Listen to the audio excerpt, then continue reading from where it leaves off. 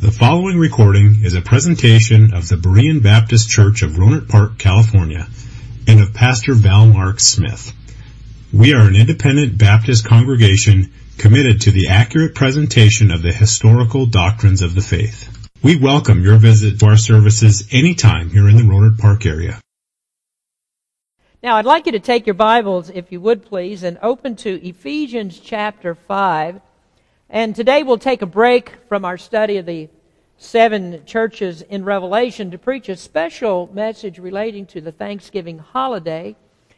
For many weeks leading up to this holiday, we've dealt with multiple negative issues. The Revelation series is about the warnings of Christ against churches in the first century that had compromised the truth. And those warnings are equally valid today, and they are intended to correct churches in all ages until Christ comes to take the church out of the world.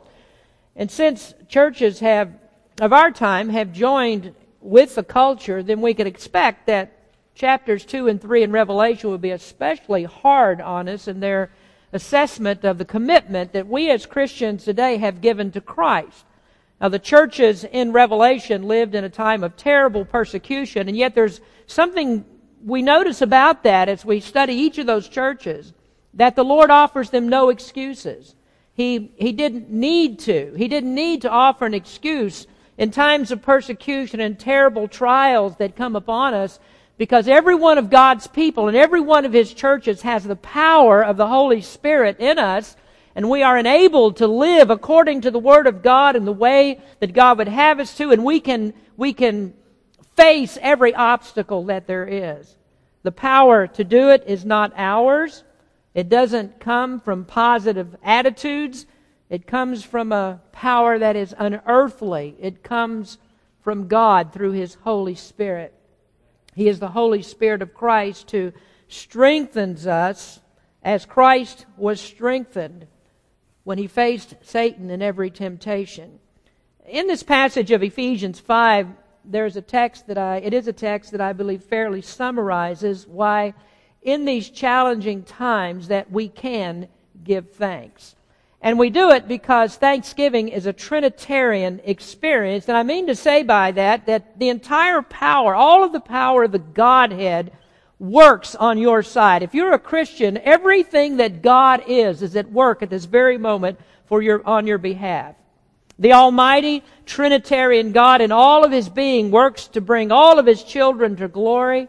And every step that we take in this life is a step towards heaven, because when we're saved, He sets our feet on a pathway of righteousness, and every step that we take is ordained for our good. The psalmist said, "The steps of a good man are ordered by the Lord, and He delighteth in his way. Though he fall, he shall not be utterly cast down, for the Lord upholdeth him with His hand." Now, if you'll look at our text in Ephesians 5, we begin reading with verse number 9. And this is a little bit of a strange beginning point, because it's a parenthetical phrase referring to the verse before it. And so let me just give you the gist of verse 8 and summarize the beginning of this chapter. And we'll see it again in just a moment, but we notice that Paul said that you have something to give thanks for. And this is before we even get into the text that I want to read today. You need to give thanks because once you were lost, you were in darkness. In verses 3 through 5 are listed some of the sins of the darkness. And darkness in the Scriptures means to be in a terrible place. Darkness is the place of sin and death and hell. It stands for spiritual blindness and separation from God. And you were once that way. Before you became a Christian, you were headed off a cliff of destruction. You were blind to the next step that you would take. You didn't know that next step could plunge you into the pit of hell. But then one day, the Holy Spirit of God came and He opened up your eyes. And He showed you the light of the gospel. And now you see what others can't see. You see what's impossible for others to see, because there's no one who can see the gospel of Jesus Christ and the light of Jesus Christ without the operation of the Holy Spirit upon the heart. And God uses the Word to open your eyes to the truth of who Jesus is. And because you have been made to see, you ought not to stumble any longer as if you're still in the dark. You ought not to get into sin. You're not to act as if you don't understand who you are and what's happened to you and the consequences of disobedience. But rather, the Word of God says you are now a child of the light, and you are to walk in the light. Now that summarizes what Paul wants to tell us in the first part of this chapter. Now we'll start with verse number 9. Ephesians chapter 5 and verse number 9. For the fruit of the Spirit is in all goodness and righteousness and truth, proving what is acceptable unto the Lord. And have no fellowship with the unfruitful works of darkness, but rather reprove them. For it is a shame even to speak of those things which are done of them in secret. But all things that are reproved are made manifest by the light. For whatsoever doth make manifest is light. Wherefore he saith, Awake thou that sleepest, and arise from the dead, and Christ shall give thee light. See then that ye walk circumspectly, not as fools, but as wise, redeeming the time, because the days are evil. Wherefore be ye not unwise, but understanding what the will of the Lord is. And be not drunk with wine, wherein is excess, but be filled with the Spirit, speaking to yourselves in psalms and hymns and spiritual songs, singing and making melody in your heart to the Lord, giving thanks always for all things unto God and the Father, in the name of our Lord Jesus Christ. Verse number 20 is our text verse. Giving thanks always for all things unto God and the Father, in the name of our Lord Jesus Christ. Giving thanks always for all things. That's a verse that's very easy to read, but very hard to do. Many found it very hard to do this past month when our county was ravaged with wildfires. How do we give thanks when there's so much pain and suffering in the world? But yet we have the command here, and it's very clear to us, to give thanks in all things. But when Paul wrote that, surely he didn't understand that I've lost my house. And surely he didn't understand that my workplace is gone and I don't have a job. And surely he didn't understand my health issues and what I go through every day, the pains that are in my back and rest of my body. Surely he doesn't understand that. Surely Paul didn't know about teenage kids that I have, and they have driver's licenses and they're driving 2-ton cars. And surely he didn't know I've still got to tell them to wash behind their ears. And surely Paul didn't know that my house payments are late. And he didn't know that my car is broken down. He didn't know. He didn't know everything that I go through. So how can he say this? And he must not mean this, to give thanks to God in all things. And yet, reading Paul, reading what he said and understanding his life, yes, he did know. Take some time to read what Paul went through in 2 Corinthians chapter 11 and see if you can figure it out. How could he write, give thanks in all things? Read Philippians, which is a letter that he wrote from prison, and figure, how does he say to give thanks for all things? And then read 1 Corinthians 15:32, where Paul speaks of being thrown into an arena with wild animals, and then yet he says, give thanks to God for all things. And so there must be something more to this, to giving thanks, than first meets the eye. Paul must know something that I don't know.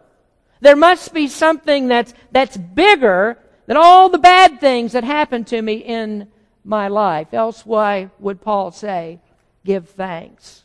And indeed there is something. There is God. There is God. God who is perfect in righteousness, almighty in power, gracious and benevolent in His mercy. There is God who is love. There is God who is our Father, God who is our brother, God who is our confidant, God who is our Redeemer, and God who is our closest friend. And so what is the ultimate solution to this command that we are to give thanks in all things? And I think the solution to it is to recognize the difference between God and me. To see that God and me, we're not alike. I have nothing. I deserve nothing. And it's to recognize that I'm spiritually dead and only God is alive. And if I have nothing, and I get something, if I get anything, then I have reason for thanks. Well, Thanksgiving is a uniquely Christian concept. The first Thanksgiving in America was not thanks for good luck. After the first harvest in 1621, the Pilgrims called for a feast of celebration for the food that they ate and for all the hardships that they had survived. Remarkably, a few years ago, there was a new public school textbook that came out that said the Pilgrims threw a feast of Thanksgiving, or they gave a party for the Indians because they helped them to plant and harvest their crops. So they thanked the Indians for their friendship and their goodwill. Well, no, that's not why. The Pilgrims were deeply God-fearing people, and they understood the theology of grace. That everything that we have is by the providential bestowment of God's grace. That we don't survive by human ingenuity. We survive by God's grace. Even the atheist, the agnostic, and the God-haters will not lift a fork to their mouths unless it is by God's grace. And we call that common grace. That's a grace that goes out to all people. That's the grace by which all people survive. There is a common grace which God uses to bless the entire world with the food that we eat, the air that we breathe, just the ability that we have to do what we do that comes to us by God's common grace. But yet there's still another grace. There's a greater grace. There's a grace that is uncommon. And that is the grace that is uniquely Christian. Now, there is no other religion that understands grace in the way that we do. And there are many people who say they're Christians that never really understood grace. They still believe that there is some way that they can earn God's grace, that in some way they deserve God's grace, that God must do this for me. We spend more time defending the truth of God's sovereign grace against Christians than we do against heathens. But it's only when you understand who you are and what you truly deserve that you will thank God in all things. And so Thanksgiving distills into this one basic concept. It's humility. Thanksgiving is understanding that God does everything for His people and all is for their good. And this is what the apostle of grace said in Romans 8:28. He said, all things work together for good to those who are the called according to God's purpose. So everything that happens to you, you may not understand it, but everything that happens to you is for your good. Wildfires, lost jobs, lost homes, a bad back, cancer, even teenagers. It all has a purpose of God working for your good. Now, giving thanks then is the ultimate worship because it shows that we trust God in everything. That you trust Him above the hopelessness of every tragic event. You trust Him that the things that you don't understand now, all those things that you account as bad, you put on the bad side of the ledger, all the bad things that happen to you, you trust Him, you account that all those things are also going to be for your benefit in the future. So you trust Him that He knows the end from the beginning, that God knows exactly what He's doing with your life. As James said in Acts 15:18, known unto God are all His works from the beginning of the world. Do you understand what he means? What he says, what that's about? Not one event, no event can happen that is not God's work. There is nothing that is outside God's sovereign plan. So Thanksgiving says that you trust God to control it all. Even though you don't understand it, even though it doesn't look good at the time, you trust God to handle it all because God never makes a mistake. As Abraham said, shall not the judge of the earth do right? Of course he will do right. And I love to hear people in our church who say that they have a new understanding of God's sovereign grace, that grace, knowing what it is, has changed their outlook on life. And I've told you many times that the understanding of God's sovereignty will give you a different worldview because it instills in you a confidence that you never need to worry about anything. Every outcome is right because it's God's plan and purpose from the beginning of the world. It must be right. And so if I'm content to leave all these things there, then what do I need to fear? What do I need to be anxious about? What do I need to worry about? What is all that about? If I trust God, then I know that He does all things well. But I have to tell you that I don't understand everything about God. And I'm sure that you don't understand everything about God. I don't know why God works the way that He does. At least in the minutia, I don't understand it. I don't know it. But then I don't need to understand it. I don't need to figure all of these things out. Now, sadly, there are some people who think they have to know the why of everything. They have to have an answer to everything that takes place. And I'm telling you that with an infinite God, it is impossible to know everything that God does.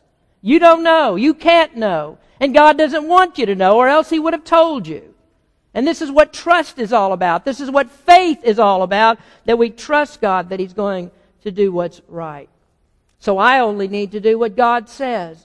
I only need to walk in the light and trust God for every step that I take. And there are times that I trip and I miss a step, but I trust God that He says, as we read in the Psalms, though I stumble, I will not be cast down. Now, folks, that's my introduction.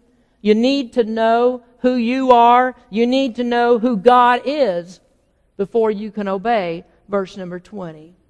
Paul said in Romans 1:21, if you don't know who God is, then you won't be thankful. So, I believe if you have trouble being thankful in all things, then you don't yet know who God is. So our subject today is Trinitarian Thanksgiving. And this passage shows that the Godhead, the entire Godhead, draws out thankfulness because God in all that He is in His being, puts everything that He is into the blessing and the comfort of His children. So let me show you how the Trinity is in our thankfulness, or how we should be thankful to the entire Trinity of God. Now first, thanksgiving exalts the Father. Giving thanks always for all things unto God and the Father. Giving thanks says that we know that God is our Father. Paul said in Acts 17:25 that God gives to all life and breath and all things. But why do we give thanks to the Father? Well, first we give thanks because we are gifted by God. James 1:17, every good gift and every perfect gift is from above and cometh down from the Father of lights, with whom is no variableness, neither shadow of turning. In 1 Corinthians, in another verse, Paul wrote, what do you have that you didn't receive? And so both Paul and James agree with this, that God gifts us. Everything that we have is a gift from God. There is no such thing as a self-made man. We don't have bragging rights for any accomplishments. There's none of you that keeps his own heart beating.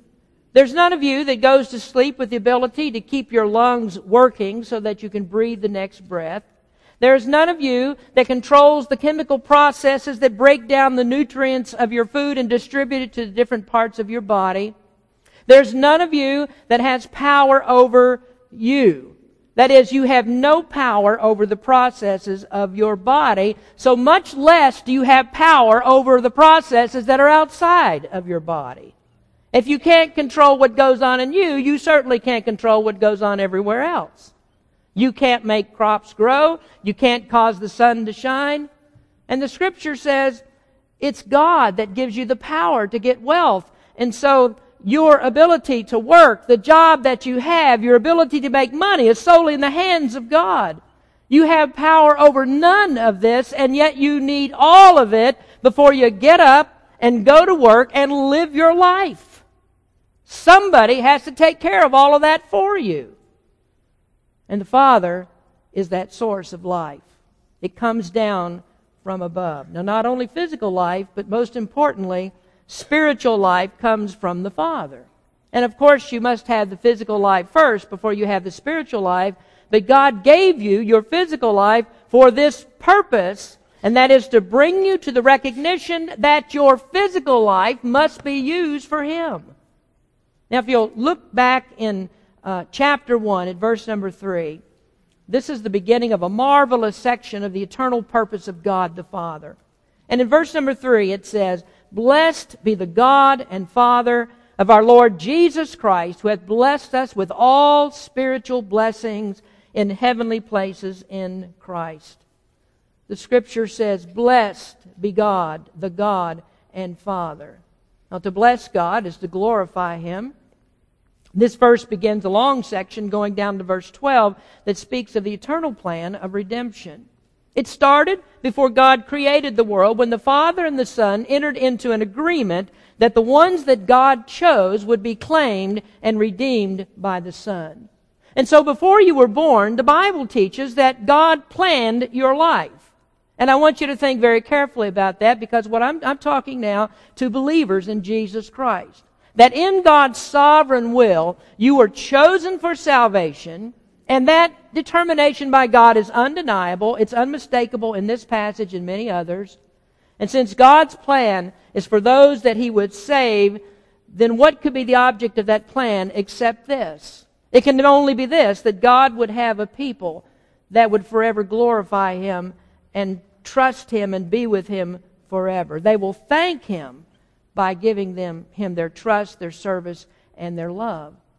Now, I know there's some who say that can't be true, that God can't determine these things before we're born. God doesn't do that because God's not going to interfere with anybody's free will. But do you think that God created you to give you free will to reject Him, or to change your will to glorify Him? Which of those objects is greater?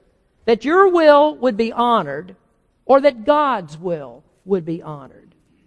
Oh, God's plan is to get you to heaven where you'll always glorify Him.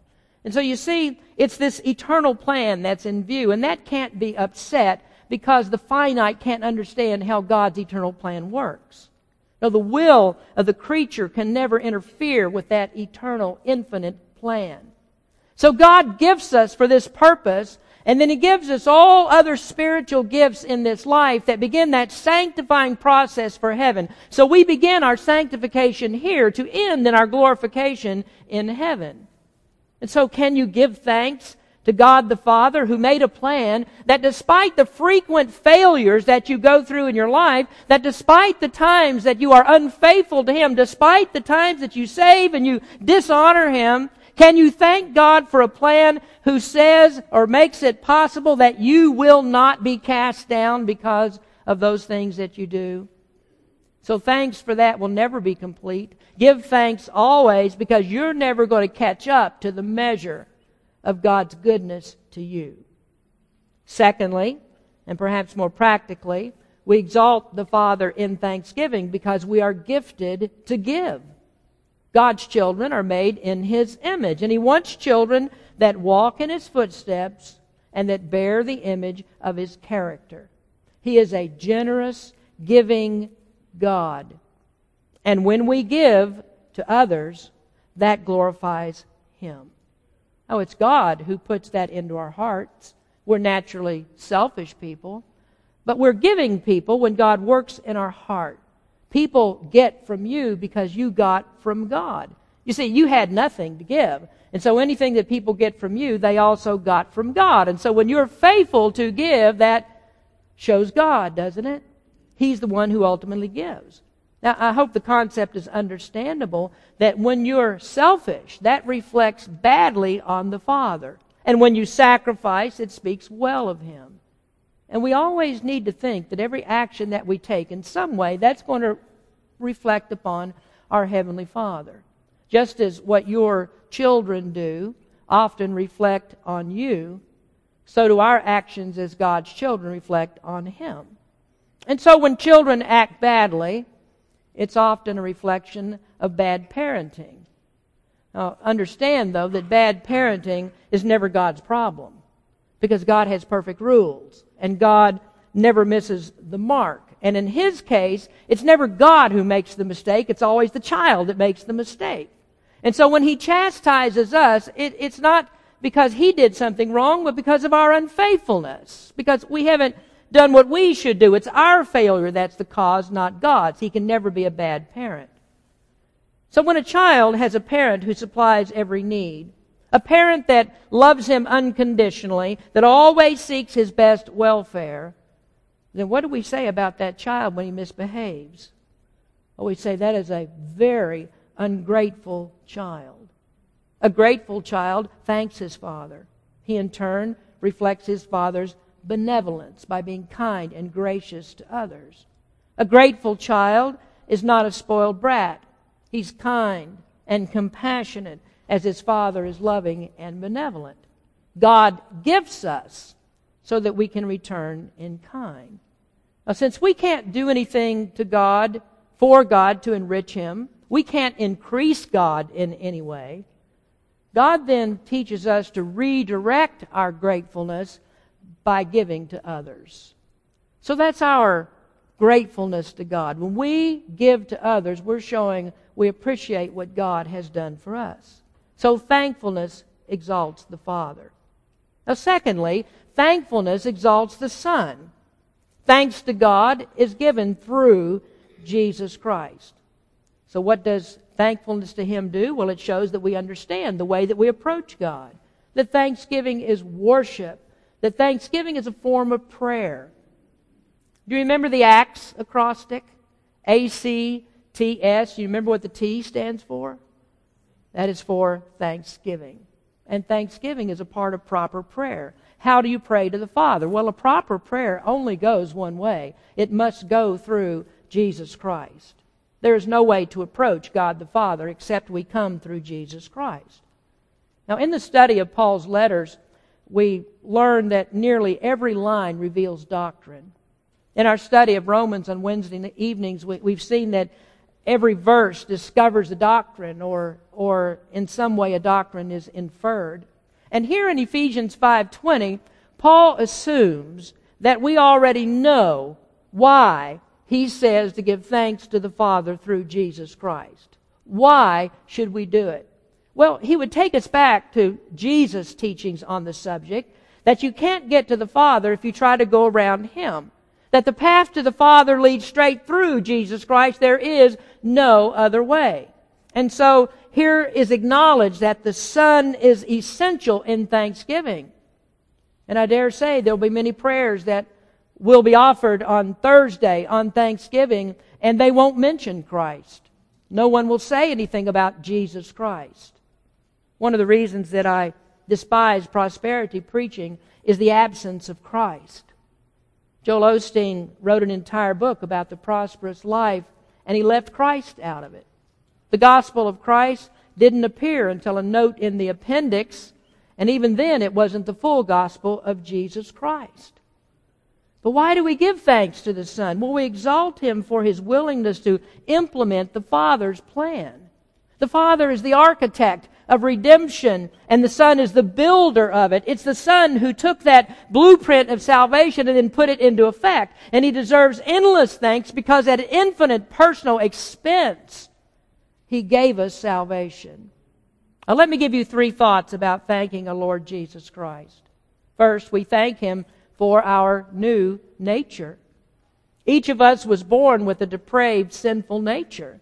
The Father chose in eternity, but that choice is not salvation. It leads to salvation. It's part of the blueprint of salvation, but that choice is not the entire plan. You see, we were lost. We were hopelessly dead in sin. There was nothing we could do that would please God. If you look in chapter 2, you see a description that paints a picture of what you were before you came to Christ. It says in verse 2, wherein in time past ye walked according to the course of this world, according to the prince and power of the air, the spirit that now worketh in the children of disobedience, among whom also we all had our conversation in times past, in the lust of our flesh, fulfilling the desires of the flesh and of the mind, and were by nature the children of wrath, even as others. God chose people that were children of wrath. That tells us that the chosen were in the same condition as those with the same nature at birth as all others. And so there's a problem here. That nature that we have will not take us into heaven. No matter what you do, you're not going to get into heaven with that nature. There are 2 verses that spell out this problem. There are more, but here are 2. Matthew 15:19, Jesus said, for out of the heart proceed evil thoughts, murders, adulteries, fornications, thefts, false witness, blasphemies. How are you going to get to heaven with a heart like that?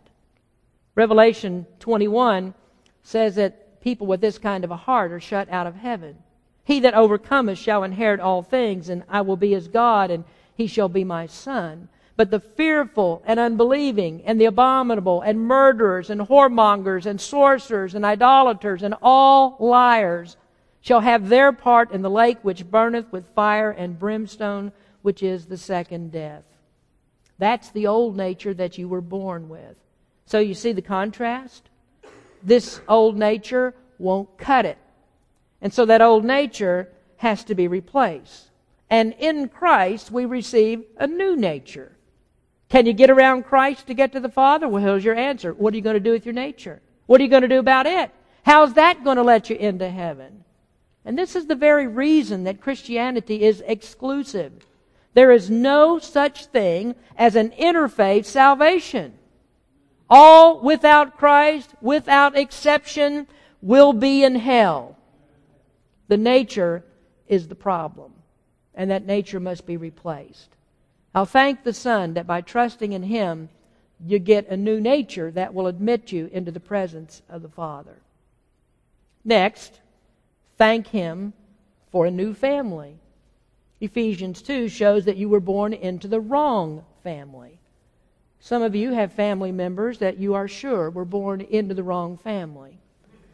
But the truth is, all of us were born into the wrong family. The common lie that's told by all who have no spiritual understanding is that we are all the children of God. Have you heard that? Did you know that? That we are all the children of God? Well, no, we're not all the children of God. Now, if you'll pardon my language, we were discussing this in the Romans class a few weeks ago, and I asked the class, is everybody a child of God? And I'm not sure that I heard correctly, but I believe that Jorge immediately answered the question, hell no. And I think that I understood what he meant, hopefully. That's what you call verbal shorthand. Some are the children of hell. Now, we've just read that, haven't we? We were the children of disobedience. That doesn't sound like children of God. We've got to be changed to get into the family of God. And who are these children of God? Well, Galatians 3:26 tells us, for ye are all the children of God by faith in Christ Jesus. So that sounds crystal clear, that none without faith in Christ is a child of God. So that shoots down the possibility for anybody that's an unbeliever. All those people that tell you that they're not Christians, but they say, I'm a spiritual person. Well, yes, they are spiritual people. That's true. But they're spiritual people that are on the way to hell. And that's because they're in the wrong family. So everybody needs a change into a new family. And in the new birth, you are born into a new family with new brothers and sisters. 1 John 3:1, behold, what manner of love the Father hath bestowed upon us, that we should be called the sons of God. Therefore the world knoweth us not, because it knew Him not. I'm thankful that every time I come to church, I get to visit with my new family. In a few minutes, I'll sit down to a meal with my new family. And not all of them do what they should do, but there aren't any bad apples in that family. Last month during the fires, we got a renewed perspective of family, I think.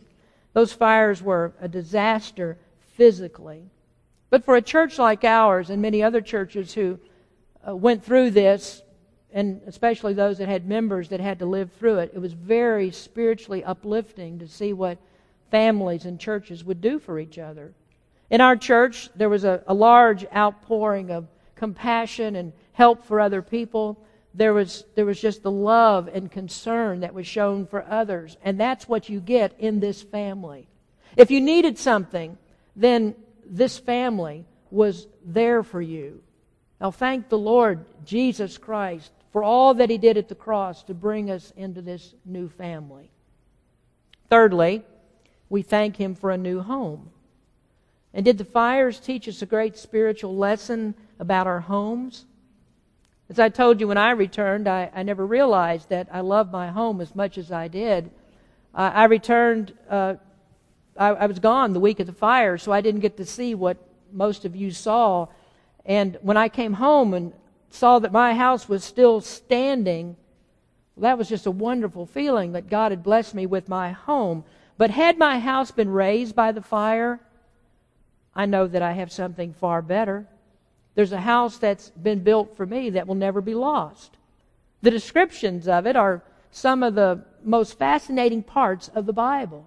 If you read Revelation chapters 21 and 22, you read about heaven, the New Jerusalem of heaven, and it's an outstanding, astounding place. We understand very little of it because our minds can't comprehend it, but we do know this, that what we do know, what has been shown to us, has caused us to yearn for it in happiness. And that promise of a home is for those that trust in Christ. Philippians 3:20 says, "For our conversation, that is our life, is in heaven, from whence also we look for the Savior, the Lord Jesus Christ." Who can speak of citizenship in heaven but those who look for the Savior? Now, many of you in Sonoma, here living in Sonoma County, you've experienced the hardship of trying to find a place to live. Finding housing in Sonoma County is very, very difficult. You need a boatload of money for a down payment. Then you need a barge full to complete the purchase. But for every one of us who is a believer in Jesus Christ, we have an exceedingly better home that has been bought and paid for by the blood of Jesus Christ. Is this a Trinitarian promise? Well, listen to Peter. "Blessed be the God and Father of our Lord Jesus Christ, which according to His abundant mercy hath begotten us into a lively hope by the resurrection of Jesus Christ from the dead, to an inheritance incorruptible and undefiled, and that fadeth not away, reserved in heaven for you, who are kept by the power of God through faith unto salvation, ready to be revealed in the last time." Is there a need to worry and complain about where we live? Do you understand that everything here is temporary housing? We've already got a home that's reserved in heaven. Your name is written on that mailbox. Your change of address has already been filled out.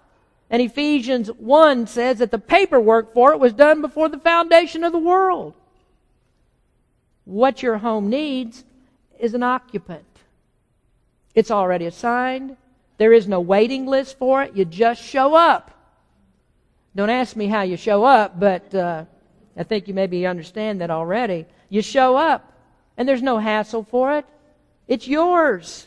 And you don't even need a key, because nobody needs to lock anything up there. This is an inheritance for everyone who is in Christ.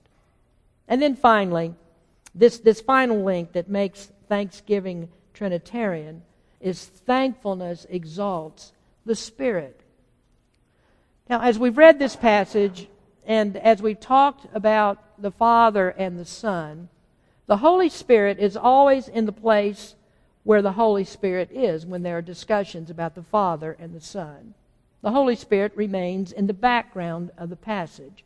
But I don't need to invent a place for Him. He is equally God. In verse 9, Paul speaks of the fruit of the Spirit. In verse 18, he speaks of the filling of the Spirit. And when the Holy Spirit works in you, there's never a blast from a trumpet that announces His presence. He's not out front. He's not looking for exaltation, but He works to exalt Christ. It's what Christ did that the Holy Spirit brings to the forefront and makes known and visible to the world. Now, how do we thank the Holy Spirit then? Well, we thank Him for regeneration, because that's the initial work that begins the recognition of a sinful condition and the need for repentance and faith. And I thank God that that work is a secret, effectual work. I thank Him because He came to me and He changed a resistant heart and made it to a willing heart. And I thank Him because He knows my stubborn will. And He knows if I'm left to myself that I would never choose Christ. There are some that are deluded into thinking that they would. But all the free will in the world has never caused a person to choose Christ. Instead, all the means that are necessary to fulfill the eternal covenant between the Father and the Son have been guaranteed by the Spirit's effectual work. The chosen come because the Holy Spirit works in them to come. And this is the reason that one day someone gave you the gospel. This is the reason that a preacher or a friend or your parents or you heard it on a radio program or someone handed you the Bible. Some way you got the gospel, and that was in the providential plan of God and the Holy Spirit working through that to bring you to Him. And so it was then when you received that the Holy Spirit flipped on the switch. And you didn't do it. You resisted the truth. Do you remember what we read back in Ephesians 2, that you were children of disobedience? You were always resisting the truth. And if you now say, no, that was me. No, I did that. I'm pretty smart, you know. I've got a good head on my shoulders. Well, if that's what you think, then who are you going to thank? Will you thank God or will you thank you? You see, our doctrine of the sovereign God is the only interpretation of Scripture that gives all glory to God. It leaves no room for anyone to boast. Spurgeon said that it lays man in the dust. So if you want to exalt God, that's where you've got to stay. You've got to stay in the dust. And understand that none of this stuff is about you. This is all about God. There are two ways that I'm thankful for the Holy Spirit and His regenerating work. First, I'm thankful and I give thanks for His indwelling. His indwelling. Now, I've got to take you away from this passage to explain this, but I don't want you to be confused. In verse number 18, there is a command to be filled with the Spirit. But we are never commanded to be indwelled by the Spirit. And why is this? Well, it's because there isn't any human action that can be taken for it. When you trust Christ, this is one of the grand benefits of it. You don't need to apply for this because it's automatic. The Spirit comes to inhabit your soul, and He lives in you. You don't pray for this. You don't beg for this. You don't ask Him for this. He comes. And that's a part of your salvation. In fact, if He didn't do it, you wouldn't have any power in you to keep you safe and secure in salvation. As soon as you were saved, you would lose it because you wouldn't have the Spirit in you to keep you. And neither would you know at any time that you were saved, except the Spirit is in you. This is what Paul said in 1 Corinthians 2. But what man knoweth the things of a man, save or except for the Spirit of a man that's in him? Even so, things of God knoweth no man, but the Spirit of God. Now we have received not the spirit of the world, but the Spirit which is of God, that ye might know the things that are freely given to us of God. So right in those verses, it tells you, you can know that God is your Father, and you can know that Jesus is your brother, and you can have all the benefits of salvation, and you can know about the new nature that He's given you, you can know about the new family that He provides for you, you can know about the new home that He has prepared for you, because the Holy Spirit is there in you to make it known. Those without the Spirit know none of these things. They don't think about any of these things because they don't have any of these things. But you have them because of God the Father and God the Son. And you know them because of the Holy Spirit of God.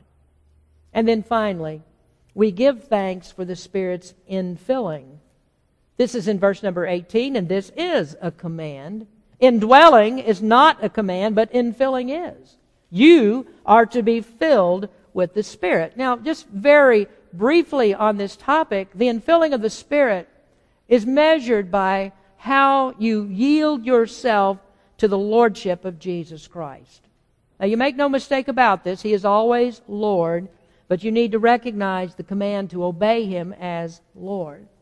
The fruit of the Spirit is the result of the filling of the Spirit. As you're more and more filled with Him through obedience to His Lordship, then more and more fruit is produced. Now, my sermon is not about that fruit, so if you want to know more about it, you need to read Galatians 5:22 and 25, and that'll give you a better picture of fruit. But I will say that the fruit of the Spirit is God-honoring, it is God-glorifying, It's the spirit of thanksgiving that is worked in you by the grace of God. So I'm thankful that we are a church of God the Father, and a church of God the Son, a church of God the Holy Spirit. And because we know God in His fullness, I know that I can praise Him and thank Him in all things. Do you believe that? I'm a Christian who can say, nothing bad happens to me. You might not think so. The world might not think so. And there are times that I don't think so. But I know that it's true. I might not always perceive the goodness of God, and you won't always know it right away. You won't know what happens now in the immediate, how that is working for your good. But by your declaration of faith in Jesus Christ, you must believe it because God said it. It has to be true if God said it. And so I know that God always works for my good. So I want to be thankful in all things. I'm thankful because I'm chosen, I am redeemed, I am sanctified, and one of these days I'm going to be glorified. I understand God is good, that God is too good for me to be ungrateful. So today, I encourage you to sit down, have a family meal, celebrate Trinitarian Thanksgiving. We are blessed because we have God the Father, and we have God the Son, and we have God the Holy Spirit. All three persons of the Godhead working to infinite ability to bring all of His children home to heaven where they will be with Him. He gives us all things, life and breath and all things to enjoy. Let's give thanks to God. That's what Thanksgiving is all about. Turning it over to God, trusting Him for all things. Give thanks to God in all things. Let's pray. Heavenly Father, we come to You thanking You for so many good works that You do. We can't even sit and count all the things that are done, all the things that You will do, all the blessings that You have promised. We can't even number them all. But we thank You, Lord, that we do know You. And here, now, in this church building, we can start to mention, talk about things that You've done for us, and know, Lord, that You are the gracious God that supplies every need that we have. We thank You for that. Bless Your people today, the fellowship that we'll have in just a few minutes.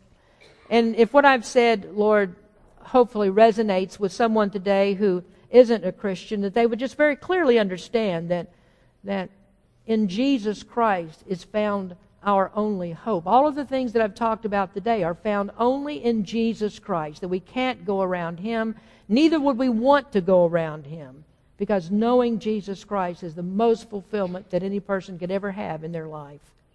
Lord, speak to some heart today. Draw Christians close to You.